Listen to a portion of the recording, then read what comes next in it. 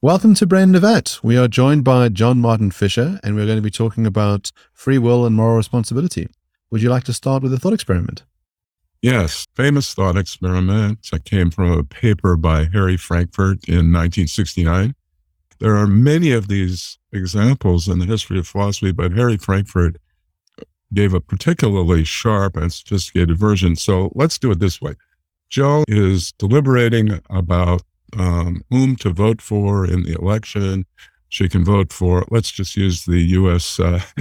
Political parties, the Democrat or the Republican. Let's say those are her two choices. And she's one of these undecided voters. I've never understood them, but she's waited till the very end to make her decision. She deliberates. And on her own, for her own reasons, she chooses to vote for the Democrat and does so. Intuitively, she acts freely. And she could be held morally responsible if there were some reason why we would be interested in her responsibility for voting for the Democrat. But unbeknownst to her, a neurosurgeon implanted a chip in her brain, and the chip is monitoring her brain activities, and neurosurgeon monitors it through this chip. And she, the neurosurgeon, can see if Jones were about to choose to vote for the Republican and vote for the Republican. So if she's about to choose to vote for the Republican, the chip is triggered and electronically stimulates her brain in such a way that it ensures that she does choose to vote for the Democrat. This is all in the alternative sequence. But in the actual sequence, the chip doesn't get involved at all, doesn't get triggered. So intuitively, according to Frankfurt, and I think he's right, Jones freely chooses to vote for the Democrat and does vote for the Democrat freely and could be held responsible, though she couldn't have done otherwise. In virtue of this setup, we sometimes call the situation preemptively overdetermined. She cannot choose to vote for the Republican. She cannot vote for the Republican, and yet she does so freely. I love the thought experiment because it elicits so many different problems around free will. So one of them is that we think that we are only free if we could have done otherwise. So a particular action that we performed is only free if we could have done otherwise. Let's just assume that that principle is true. So in this case, Jones is not free. But at the same time, it seems that Jones is morally responsible for his action because he chose to vote Democrat and the chip never fired. So it seems like he went through all the required steps that we need to be morally responsible for our choice. So he's both not free and he's morally responsible for his choice. And that seems bizarre because it seems intuitive that you are not morally responsible for a choice that you make, which isn't free. And I love that it generates this paradox, apparent paradox. Yeah, it generates the apparent paradox, and it's also great because it challenges the traditional orientation for millennia, really, which had it that you need alternative possibilities or freedom to do otherwise, freedom to choose otherwise in order to be responsible. And there have been lively debates for centuries and actually continuing now about whether, say, causal determinism is compatible with freedom to do otherwise, whether God's foreknowledge is compatible with freedom to do otherwise. And what the thought experiment suggests is we could sidestep those debates if we're really interested in moral responsibility, because responsibility doesn't require the kind of freedom that's at issue in these debates. That would be a big deal. That would be philosophical progress. Now, I would say, though, that key for me is to distinguish two different kinds of freedom. So freedom to do otherwise and acting freely, or freedom to choose otherwise and choosing freely. So in the example, I agree, Jason, with your characterization that the agent isn't free in the sense of free to do otherwise or choose it. But I'd say Jones still acts freely and chooses freely. So Jones has a kind of freedom, but not the traditional kind of freedom to choose it and do otherwise. So that strikes me as an important distinction to draw. So you can imagine if she had deliberated and elected to pick a Republican candidate, and then the switch compels her to choose Democrat, we might say, well, clearly you did not choose freely. Your hand was forced. And we can't hold you responsible because there's the supervening event which happens. But in the other case, where you've done the deliberation, where there is no interference with your choice and you exercise it, well, then we think we can hold you accountable. And I suppose the question really is, where do we find ourselves ordinarily in the world? If we are in a situation where basically you have causal determinism, so as soon as the Big Bang goes off, a chain reaction happens, and there is no choice that any of us had but to be having this conversation right now, where does the moral accountability rest? Does that distinction play a role in our ordinary lives?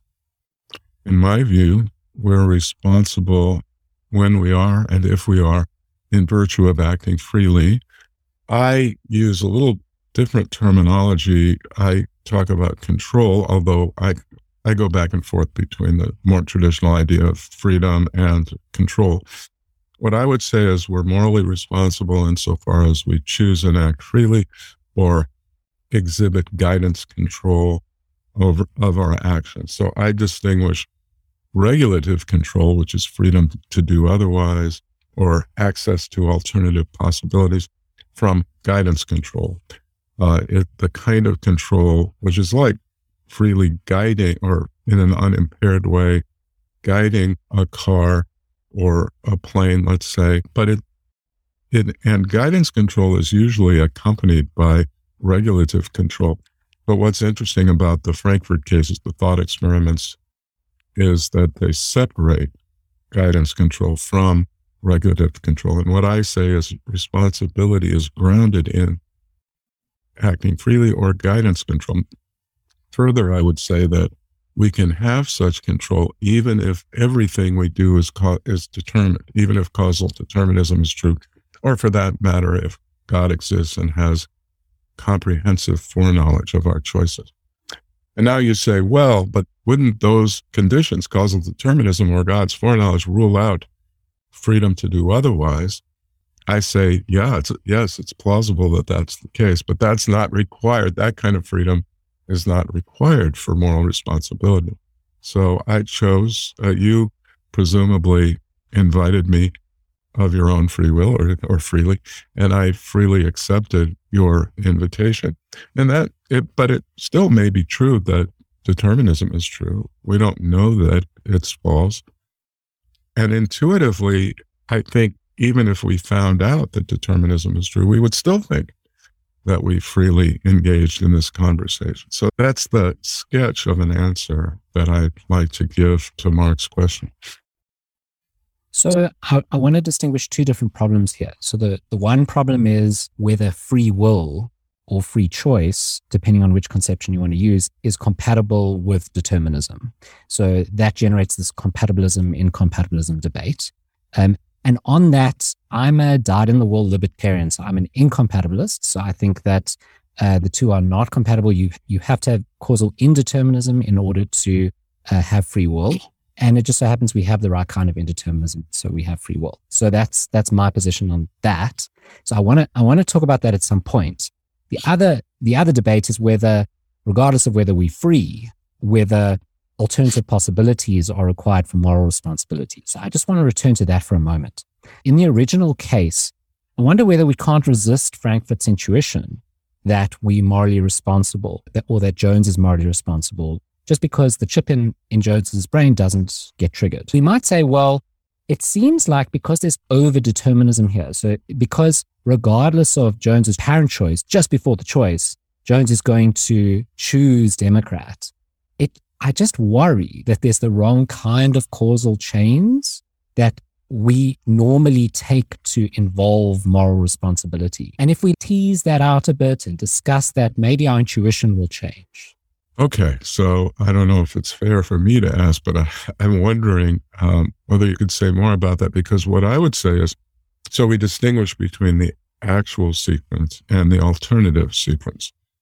And for me, we look at the way the actual sequence unfolds in order to ascertain moral responsibility. And the way the actual sequence unfolds in these thought experiments is just like we ordinarily would take the sequence to go when someone is morally responsible. There's just no difference from an ordinary case where we assume moral responsibility. Now, of course, there are skeptical questions about whether we're justified in making that assumption, especially if causal determinism is true, but even if indeterminism is true. But ordinarily, we take it that sometimes we're morally responsible for our choices and actions. And sometimes we act freely, we choose freely and act freely.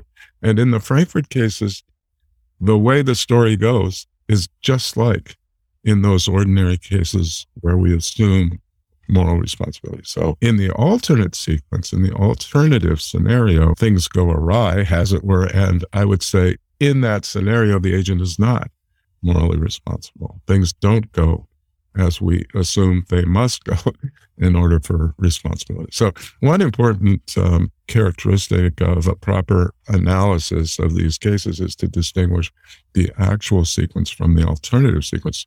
And my approach, I call an actual sequence approach to moral responsibility, motivated by the Frankfurt cases, though I'm not sure you need to. And that term has been picked up by Carolina Sartorio, very interesting contemporary philosopher who develops it in some ways in a much more sophisticated way than I do. So that's very interesting. But what worries me is that perhaps the correct perspective is neither the actual sequence nor the alternative sequence. So not just looking at one of these sequences, but perhaps the correct perspective is looking at both next to each other and saying, it worries me that things are going awry in the one case, and sure, things are going well in the other, but it worries me that things are going wrong in the one case. And that suggests to me, when we look overall and take both sequences into perspective, into our cognition, that there's a problem. Okay, well, don't be such a worrywart. No, good question, good worry, but the way I would put it is, you're very much within the traditional framework of, as you put it, libertarianism, or the alternative possibilities framework. As the Argentine writer Borges put it, the future is a garden of forking paths. So the forking paths picture of our freedom. And with it, if you accept that, I agree, you have to look at each sequence, the actual sequence and the alternative sequence, and in order for it to be plausible that the individual is freely acting in the actual sequence, there must be an alternative sequence available to the agent in which she also acts. So there has to be what Robert Caine, the great contemporary libertarian philosopher, calls plural voluntary control. There have to be more than one sequence available to the agent in which she acts freely. And I think that's where you are situated kind of analytically and why you feel the way you do. But if you reject that, if you go in the direction of an actual sequence theory, then all you need to do is focus on the properties, perhaps non-dispositional, but also perhaps dispositional properties of the actual sequence. And it doesn't matter really what is happening and if things go awry in the alternative scenario. It's only relevant if you continue to buy into the traditional garden of forking paths framework. At least that's my view. So what worries me is I just don't have a good intuition for why we should choose one over the other. So this is where I always get stuck in the free will debate and the debates around free wills. It seems like the two schools have different conceptions of moral responsibility or free will and what is required. And how do we decide who's right? In the end, I'm afraid that we won't have a decisive reason to favor one picture over the other. And that an indication of that is that the debates over the Frankfurt cases continue 50 years after they were presented. And of course, hundreds of years after the Bishop Bramhall and John Locke examples, people just disagree. And some people think that when you look carefully at the thought experiments, you will see an alternative possibility, which I call a flicker of freedom, a freedom to do otherwise or choose otherwise, or some sort of alternative possibility And it's in virtue of that they claim that the agent is responsible. They think our intuitions about the responsibility of Jones in the actual sequence depends, at least implicitly, on there being some alternative possibility. And then those of us like me who follow the Frankfurtian intuition argue that you can construct the cases in such a way that there aren't relevant alternative possibilities. There may be alternatives, but they're mere flickers of freedom, in my view, and therefore not robust enough to ground moral responsibility. Even if you buy into the alternative possibilities or Garden of Forking Paths framework, you need, as you pointed out, Jason, you need plural voluntariness. And the alternative possibilities, the mere flickers of freedom that are left in the Frankfurt cases, don't involve plural voluntary sequences. So you can go back and forth. And in the end, I don't know that there's one approach that will be favored by everyone or even should be favored by anyone. I think a lot of it depends on whether the Frankfurt cases grab you, or whether these cases kind of make a strong impression on you intuitively. So earlier you alluded to this distinction between regulatory control and guiding control. And so if we imagine someone who's sitting at the cockpit of an airplane, but the whole process is automated. In other words, there is nothing they can do that could change the direction of it, influence what time it lands, none of it. But they're sitting behind the wheel and they're doing this and they're shouting of commands and they're hitting buttons and they have all the sort of feeling that they're making choices, and it feels like those choices are having impacts in the world. When they push the buttons, the plane moves in certain directions and they intend it to land and it lands. So I got two concerns. The one is that when we think about the mental states that we go through, it certainly feels as if we're making choices in the world that have repercussions. But if causal determinism is true, that's entirely an illusion. And the other one is that when we talk about these mental states in the deliberation, we're speaking as if this is freedom, that making these choices internally in a mental way is to go through a deliberative process which you can choose. But if causal determinism is true, it seems that that itself is an illusion too, that you could not have deliberated otherwise, that there was only one deliberative path available to you. And so really, you are just sitting along for the ride, making no choices whatsoever. Okay, Mark, you raised a lot of different interesting questions. So the example you discuss is very similar to an example that was put forward by Carl Genet, the Cornell philosopher, who turns out was my supervisor, my thesis supervisor many years ago at Cornell. He has a great example of an amusement car ride. In an amusement park, sometimes they have rides, especially that kids like, that make them feel as though they're controlling a car, but they're actually not. They feel as though they're turning the car, causing the car to go to the right, but that it could have gone to the left. And they have all the phenomenological, as it were, sense or feels or seems to them as if they are driving. But in fact, the gears are really under the control of the machinery, and they're on a track that's just allows the car to go one way. So the amusement car ride is like your pilot case. And you could also distinguish between a car that you are actually driving and you are actually exhibiting guidance control. But there's, let's say, there's a way in which another person, maybe the driving instructor, can, as it were, take over the controls. He doesn't actually take over the controls, but he could if he sees that there's some problems. That's an interestingly different case. That's like the Frankfurt case, in which the agent really is not just at the controls, but controlling the car in the sense of guiding it, even though the driver may not have regulative control. If the driving instructor would intervene and cause the car to go in the direction they want. If things go as you described, it's like the Genet's amusement park ride, or your pilot case, or a car case where actually it's on automatic pilot, And somehow you can't take it off automatic pilot. Sometimes you can set a car to drive at a certain speed. And of course, typically you can disengage that, but somehow it's broken. You can't, but you don't even know that. In all of those cases, in my view, you're not acting freely. You're not morally responsible. But distinguish those from a case where there's preemptive overdetermination. You're the pilot and you're actually guiding the plane. Your choices are causing it to go the way it does. But there's an override there such that if you were not to do it in a safe way, it would override.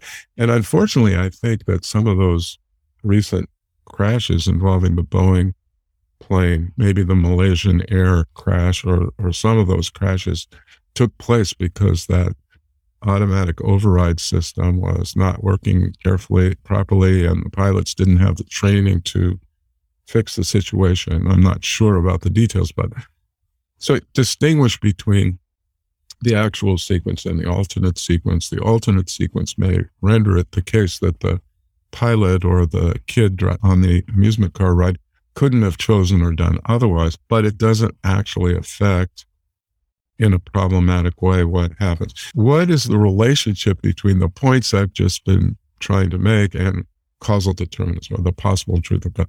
And what you suggested is if determinism is true, then we're not really making choices at all. It's all an illusion. And what I would claim is we could still make choices. We could still deliberate, though some philosophers resist this. I would say determinism itself does not make it the case that our mind doesn't kind of function the way we think it does. What is, though, at issue is whether we could still choose otherwise or deliberate otherwise. We'd still be making choices. And in my view, we could still be morally responsible, even if determinism's truth would rule out alternative ways of choosing. So again, that's an important distinction for me. But one last thing, I'd like to signal that there is a position called classical compatibilism, and the classical compatibilists argue that even if determinism is true, we still could be free to choose and do otherwise in a genuine way. We could still have regulative control.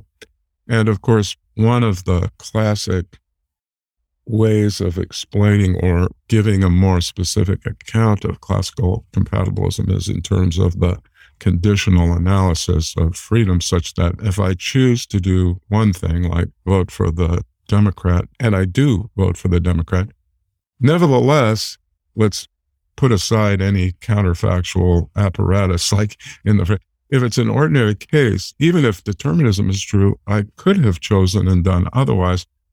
And that's because if I had chosen otherwise, I would have done otherwise. Okay. Or if I had deliberated in a certain way, then I would have chosen to vote for the Republican. And if I had chosen to vote for the Republican, I would have. That's all consistent with causal determinism. So although we've been speaking in the incompatibilist way, the way that Jason is attracted to, there are people who would try and defend the existence of freedom to do otherwise or choose otherwise, even in a deterministic world. And there's a parallel point about, or a parallel position with regard to theological determinism. So people have argued that even if God has comprehensive foreknowledge, God knows in advance exactly what I'll choose and do. Nevertheless, I could have or could choose and do otherwise. And if I had chosen to do otherwise, God would have known that. God tracks what I choose and what I do. So the mere existence of an omniscient God does not necessarily show that I don't have freedom to do it. So that's this position. It adds a certain complexity to the analysis of these cases. So two things. The one is you seem to make a carve out for our mental states. And I wonder why. If our mental states are the products of physical processes, in other words, there's a chemical reaction going on in my brain, which gives me this feeling of deliberating. But that is part of a causal sequence. So there is no way I could have deliberated otherwise in the way that in other words, there's no firm distinction between the act of deliberating and the act of doing physical things outside of my mind, it seems like there's no choices there at all. Again, just further illusions. And then I wonder with the God case, it seems that it depends on how we think about the nature of the future. So you could have the sort of forking future, as you say, like the garden of forking paths. And we can imagine a God that is able to see all of that simultaneously, all the possible options. But, once you crystallize one of those particular choices, reality hardens in that direction. And, maybe it makes a difference if God can know which particular alternative path you're going to pick. In which case, the other paths really have no real existence because God knows which path all of us will take, and there is only one linear route to the end of time.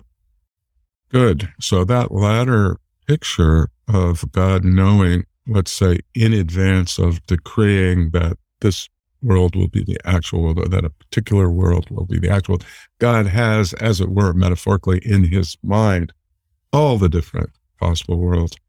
And according to a famous and much discussed view put forward by Luis de Molina, a medieval Jesuit thinker, according to Molinism, God can have prior in his mind a knowledge of what would happen in every possible scenario, every possible situation, in every possible world.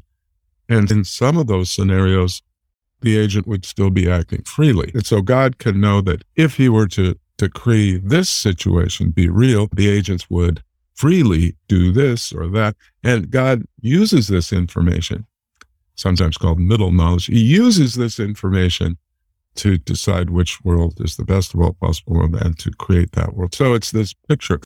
Then there's still, as you put it, that once he creates that world, there's the problem of how his foreknowledge could be consistent with freedom once it's hardened, as it were. It's a challenge, but it's a complicated dialectic about Molina's views and other views about theological determinism or other responses to theological determinism. But about the carve-out, I'm not making a carve-out for the mind. It's almost like it's a carve-in. I'm a materialist or a physicalist about the mind-body relationship. And so I think that even if their physical determinism were true, we could still deliberate. It would just be a subset of those physical states, those neurological states would be interacting and functioning in a way that underwrites our deliberation. I mean, we don't have phenomenological access to those physical states, but as we're choosing, we might believe, if we're physicalists, that our choice is actually a physical state or supervenes on a physical. So I'm not carving out the mental states. They're all part of nature, in my view, of material nature. And further, even if determinism were true in the physical world, determinism would also be true and applied to the mental world and our world of deliberations. I'm very curious about an empirical question, which I know you're a philosopher, so this is not your job, strictly speaking, but has it been decided whether determinism is true? No, and as I understand it, there are certain physicists, but, it's interesting, it's more philosophers of science and philosophers of physics who ruminate on these issues. It's not so much physicists, but many people believe that at the most fundamental level, perhaps described by quantum mechanics, the world is indeterministic in crucial ways. That the indeterminism is not just epistemic or a matter of our limitations in our knowledge, but these people believe that metaphysics, or as part of the way the physical world works, indeterminism obtains. But then there are others who believe that the indeterminacies really are just epistemic gaps or gaps in our knowledge, and that quantum mechanics can be interpreted in such a way that it leaves room for causal determinism. And I don't think yet there's a decisive answer one way or the other. I think David Bohm is a proponent of the more deterministic picture. So I don't think that one view has been established. One thing that I find appealing about my compatibilism about determinism and moral responsibility is we wouldn't have to give up moral responsibility if it were decisively established that determinism were true. I mean, the little story I like to tell is if we were to wake up tomorrow morning to a headline in the newspaper to the effect that causal determinism is true, and, the article says scientists at the top research universities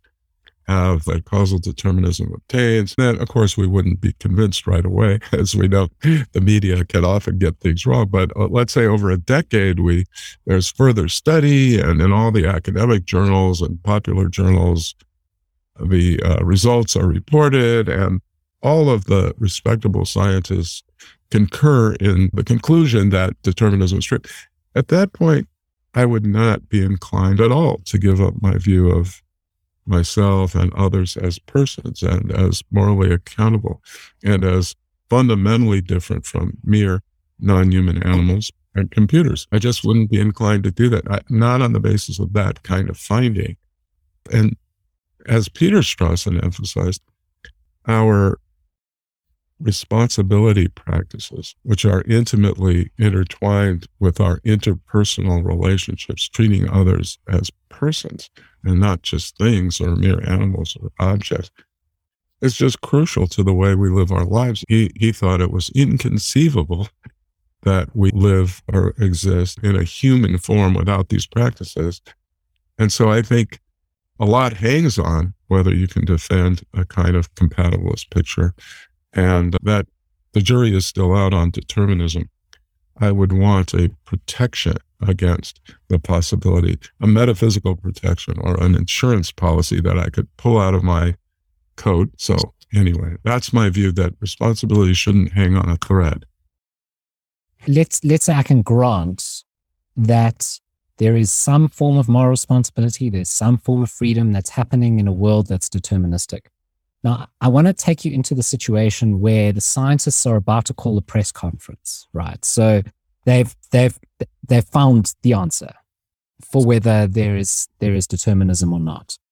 And you're sitting in the audience and they're opening the envelope and they're about to announce it. Perhaps they get like some celebrity to announce whether there's determinism or indeterminism. And maybe Brad Pitt. Yeah, so they get Brad Pitt to announce whether there's determinism or indeterminism. And you're sitting in the audience. Do you have a preference? And I think this is crucial because, fine, I'll grant you that there's some moral responsibility, some form of moral responsibility. There's some form of principle of alternative possibilities that holds up and some form of freedom that holds up in a deterministic world. But isn't it not as good as the indeterministic world? Isn't it not as attractive?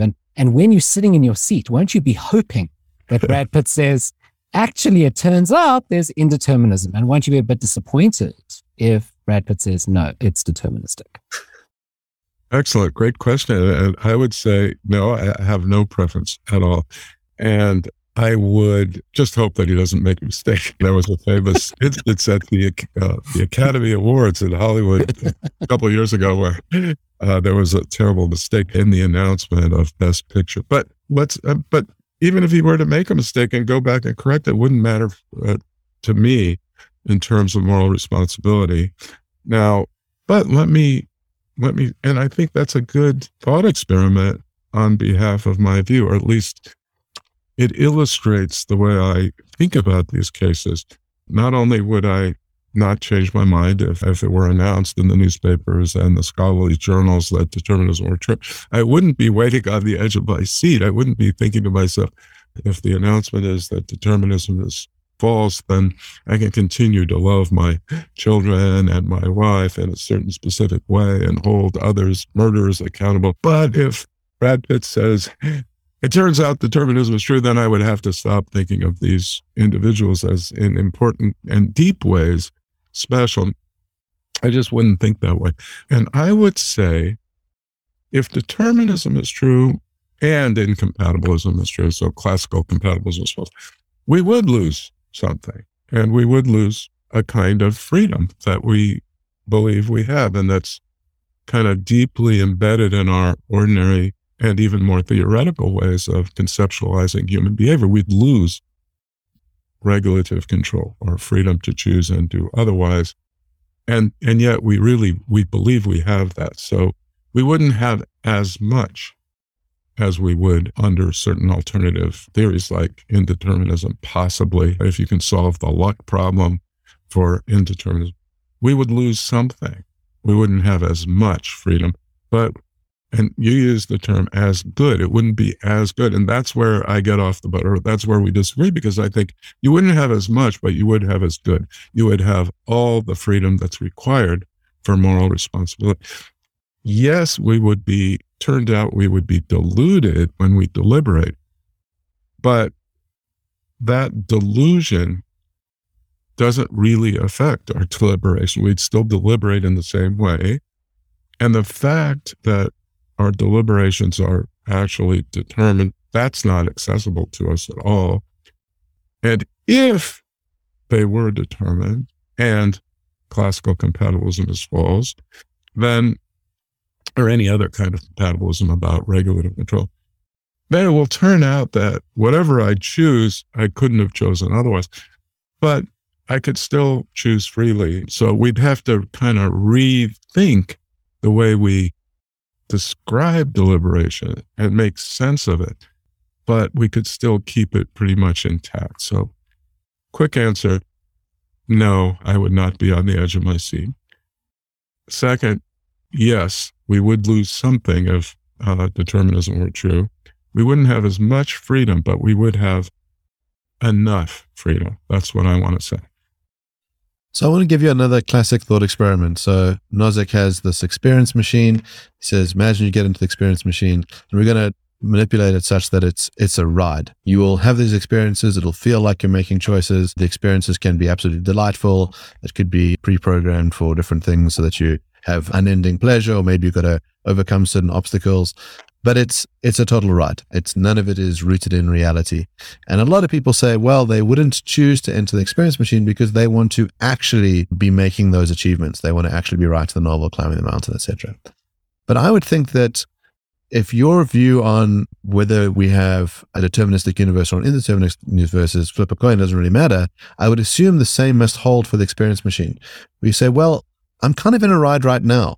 So whether it's a ride in a virtual world in the experience machine or whether it's in this actual world, flip a coin, it doesn't matter. Excellent question. And one thing quickly, Robert Nozick was giving lectures at Harvard at about the same time that Harry Frankfurt was thinking about these cases and published. And Frankfurt points out in a footnote that he understands that Nozick independently had developed these cases, which is interesting. Yeah, the experience machine is a great thought experiment. And I believe that if you were involuntarily and unbeknownst to you hooked up to an experience machine of the kind Mark describes, you wouldn't be acting freely and you wouldn't be living a meaningful life, in my view. Acting freely is part, though not all, of living a meaningful life, in my view. Now, how's that different from having certain significant delusions about one's freedom status? Well, I think you're still fundamentally in contact with reality. Your conceptualization of part of it is incorrect. Now, as we actually live our lives, we're wrong about things. We're deluded or we're not correct.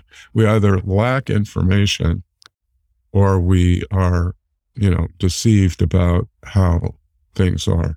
And some of those are important. And yet I think we can still live meaningfully. Now, if our entire lives were illusions, either produced by being in an experience machine or for some other reason, hypnotized or manipulated, then I think we wouldn't be genuinely free and living a meaningful life. We would just believe we were. So just as an example, there's work in psychology that shows that people who are deluded about how others think about themselves can be happier than people who have an accurate view. So if you believe your spouse or your partner or your friends find you very, very attractive, then you're going to be happier, or find you funny or brilliant, you're going to be happier. And many times we're wrong about those, but the happy people tend to be deluded about those things. And the depressed people tend to be more in contact with reality about the way other people perceive. And those are important matters. So we can be deceived about important matters, and we can lack information about all sorts of things. Obviously, I mean, how many books are there in those bookshelves behind me? I have a rough idea, but I don't know the exact number. It doesn't matter to me. So things that matter to me, things that don't matter to me, I can be wrong or fail to be in contact with the specifics, and yet I can still be free. Now, what you're pointing out is, if I were to discover that I don't have regulative control, that my view of myself as living in a garden of forking paths, as it were, that's wrong, that would be a much bigger deal than finding, than other things, than finding out that my friends really don't find me as amusing as I think they do, and they're just laughing to make me feel better. It's a big deal, and I agree. Let me just put it this way. It's one reason why an actual sequence theory is so interesting.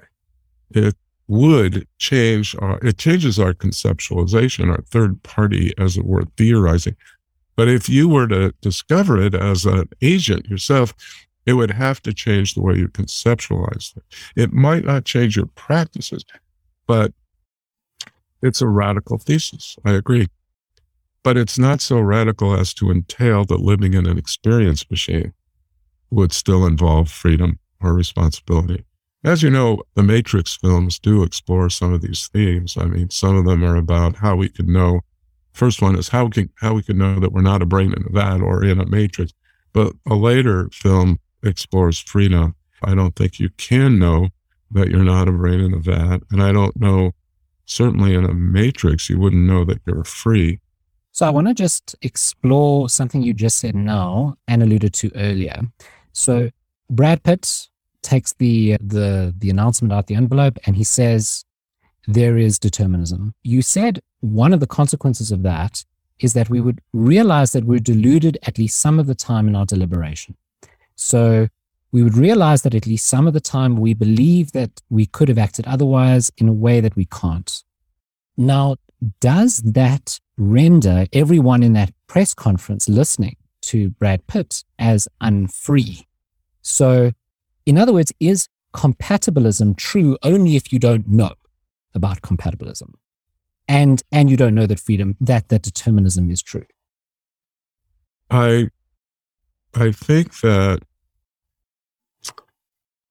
one of the issues that you just raised was how to think about the Frankfurt cases. And one thing that's true in every one of them is that you don't know about the existence of the Frankfurt style counterfactual intervener. So you don't know about the neurosurgeon who's monitoring the situation. So a certain kind of ignorance seems required for the examples to really work. Now, if you believe that in those specific examples you have moral responsibility without freedom to do otherwise, that would seem to suggest that moral responsibility does not, in general, require freedom to do otherwise. There's something else that's closely related to freedom to do otherwise that, in fact, grounds responsibility generally.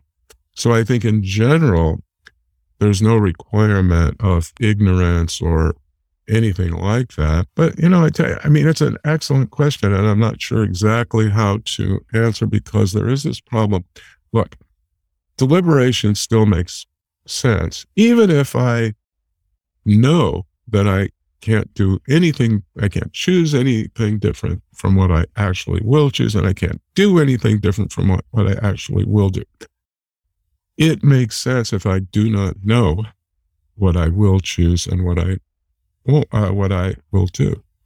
I still have a certain ignorance, even though I know that perhaps because of determinism or because of God's foreknowledge and the falsity of compatibilistic analyses of the relevant kind of freedom to do otherwise, I know all that, and therefore I've taken philosophy. I've taken a senior seminar on free will, and I know all of that. And plus, I'm convinced determinism is true or God exists. I can still deliberate, and it makes sense to deliberate. It's very important because I don't know what I will choose. I mean, here's an example. Let's say I'm taking a walk here in Southern California. It's a beautiful day, even though it's in the middle of winter. It's a gorgeous day, and there's a path. And the path, there's a fork in the path, and on the right fork, I see a rattlesnake coiling up, looking rather disturbed. And then on the other path, it's just no snake, no other obstacle, beautiful views. I deliberate. I mean, I'm not going to sit there and say, whatever I choose, I won't be able to choose otherwise. I have to do what I do. So I'm not even going to deliberate. I'm just going to flip a coin. I'm just on a whim, will go one way or the other. That would be crazy. I mean, there's a point in evaluating the situation, seeking to figure out what's best, and then seeking to conform my choice and action to that evaluation. So that's what, I mean, I think that even if you don't have alternatives and you know that, there's still a point to deliberate. Now, if you tell me, but now you know not only that you have no alternatives, but you know specifically and precisely what you're going to choose and do, that's where I don't know what to say. Some philosophers have defended the idea that it still makes sense to deliberate and choose, but I'm not sure about that. And that seems to me the kind of situation that you're pushing toward. Yeah, so two questions. The first is, imagine that we had some level of precognition, and so you could see into the future an hour, always. And so you knew exactly what you were going to do for the next hour. And that was how it was. You'd have the experience of engaging with the world, but you'd know that you had no ability to change any of the controls. It just whatever happens to you, and you have perfect foreknowledge forever. And that seems like it would be undermining the quality of your life in a lot of ways, and there might be some blessing in the ignorance. There's a Nicolas Cage movie like this. I don't think it's an hour for him. I think it's 30 seconds or 15 seconds or something. But yeah, there's a movie just like this. Yeah, I would imagine in some senses, if it was even shorter, it could feel like you were constantly, having reverse deja vu all the time. You know exactly what's going to happen and you can't help but it happening. The second question is this, which is you talked about how we ground moral responsibility. So if I think about two cases of someone killing another person, so you have one where I plot to kill Jason. I craft and think all sorts of different ways which I'm going to do it, and I decide the best way to do it is for me to sneak up behind him with a knife and stab him rapidly in the back. The other version is that I'm standing behind Jason with a knife and I have an epileptic fit, and involuntarily I stab him to death. Now, from the outside perspective, they look identical, and we traditionally want to say that I am morally responsible in the first case, but not morally responsible in the second. But if it's the case that when through all the plotting and the act of doing the stabbing, I really had no free choice, I could not have done otherwise, I was set on a course, it's as if I were having an epileptic fit throughout my life. There is no real voluntariness. But nonetheless, we want to hold that version of events as morally responsible. What's doing the work? Why are we holding the person responsible, not the other one? Good. I'm going to focus on the second question first. What I would like to claim is that even in a deterministic world, we can sometimes hold someone responsible, whereas other times they're not. So not all causally deterministic sequences are created equal from the perspective of moral responsibility. Now, the classical view is sometimes, even if your choice and action is determined, nevertheless, you could have chosen otherwise and done otherwise. And that's the idea that distinguishes the cases in which we are responsible from those in which we're not. And when you have an epileptic seizure and you act voluntarily, during that time, you couldn't have chosen otherwise, couldn't have done otherwise, and that's why we think that you were not responsible. But in an ordinary case, you could have chosen and done otherwise. That's the classical view. I have a different perspective, especially because it's not clear. If we were it's not clear that determinism is false. And if determinism is true, maybe we didn't have those choices to do otherwise, or those capacities to do otherwise. So what I want to say is sometimes you exhibit guidance control and sometimes you don't in a deterministic world. Then I have to give an account, or I should give an account in order to make my view more filled in. What I want to say is sometimes you act from your own reasons responsive mechanism. So when you act from a owned reason sensitive mechanism, then you can be held responsible as long as epistemic conditions are met, you know what you're doing and so forth. But so my contention is that if you think of all the stock examples in which intuitively we would not hold someone responsible, that they have an epileptic seizure, they sneeze and hit someone, they're secretly being manipulated through subliminal advertising or direct stimulation of the brain, they have a gun to their head and they are coerced into doing what they do, they have a phobia. All of these stock examples, which we think are special cases, and which the classical compatible says, well, the agent couldn't have done that. What I want to say is, in those cases, they don't exhibit guidance control. They don't act from their own reasons responsive mechanism. So that's the way I would distinguish a case of, let's say, epileptic involuntary action from a so-called normal or ordinary case. So determinism in itself doesn't imply that all cases are alike in the relevant sense. And causal determinism, in my view, is totally compatible with reasons responsiveness and with ownership. Now, all of that is controversial, but those are my views. Now, let me just say, if you see yourself, like in the film, if you see somehow you have precognition, and you believe with certainty and justification, you know exactly what you will choose and do for the next hour, then that's it. There's no further question about what you should do. There's no point really in engaging in any deliberation. I mean, if you do engage, in other words, the question is prior to that hour, should you engage in deliberation? Not clear that there's a point to it at all. And I think that if you generalize to our lives as a whole, let's say right now, if there were a book of my life and I could read it and I could see exactly what I will choose and do at every moment for the rest of my life, there's no point now in my deliberating about it, in my saying, well, this afternoon, shall I go to the library or should I go to the coffee house? After that, should I make my dinner at home? Should we go out? There's just no point to it because I will already have read that I will do a certain sequence of things. I think the point of deliberation is when I don't know what I'll choose. But in such a world where you're not deliberating, surely you're not A, morally responsible for your choices, and B, free. But, and here's the big important point, is that such a world is entirely consistent with determinism. And so it seems that at least in some deterministic worlds, we're not free or morally responsible. Yes, in some deterministic worlds, we're neither free nor morally responsible. We're not free to do otherwise. We don't act freely. We don't exhibit either regulative or guidance. Those are deterministic worlds in which the sequences go in a certain way that rules out ownership or reasons responsiveness. But then there are some deterministic worlds like ours, where some of the sequences are responsibility conferring and others responsibility eliminating.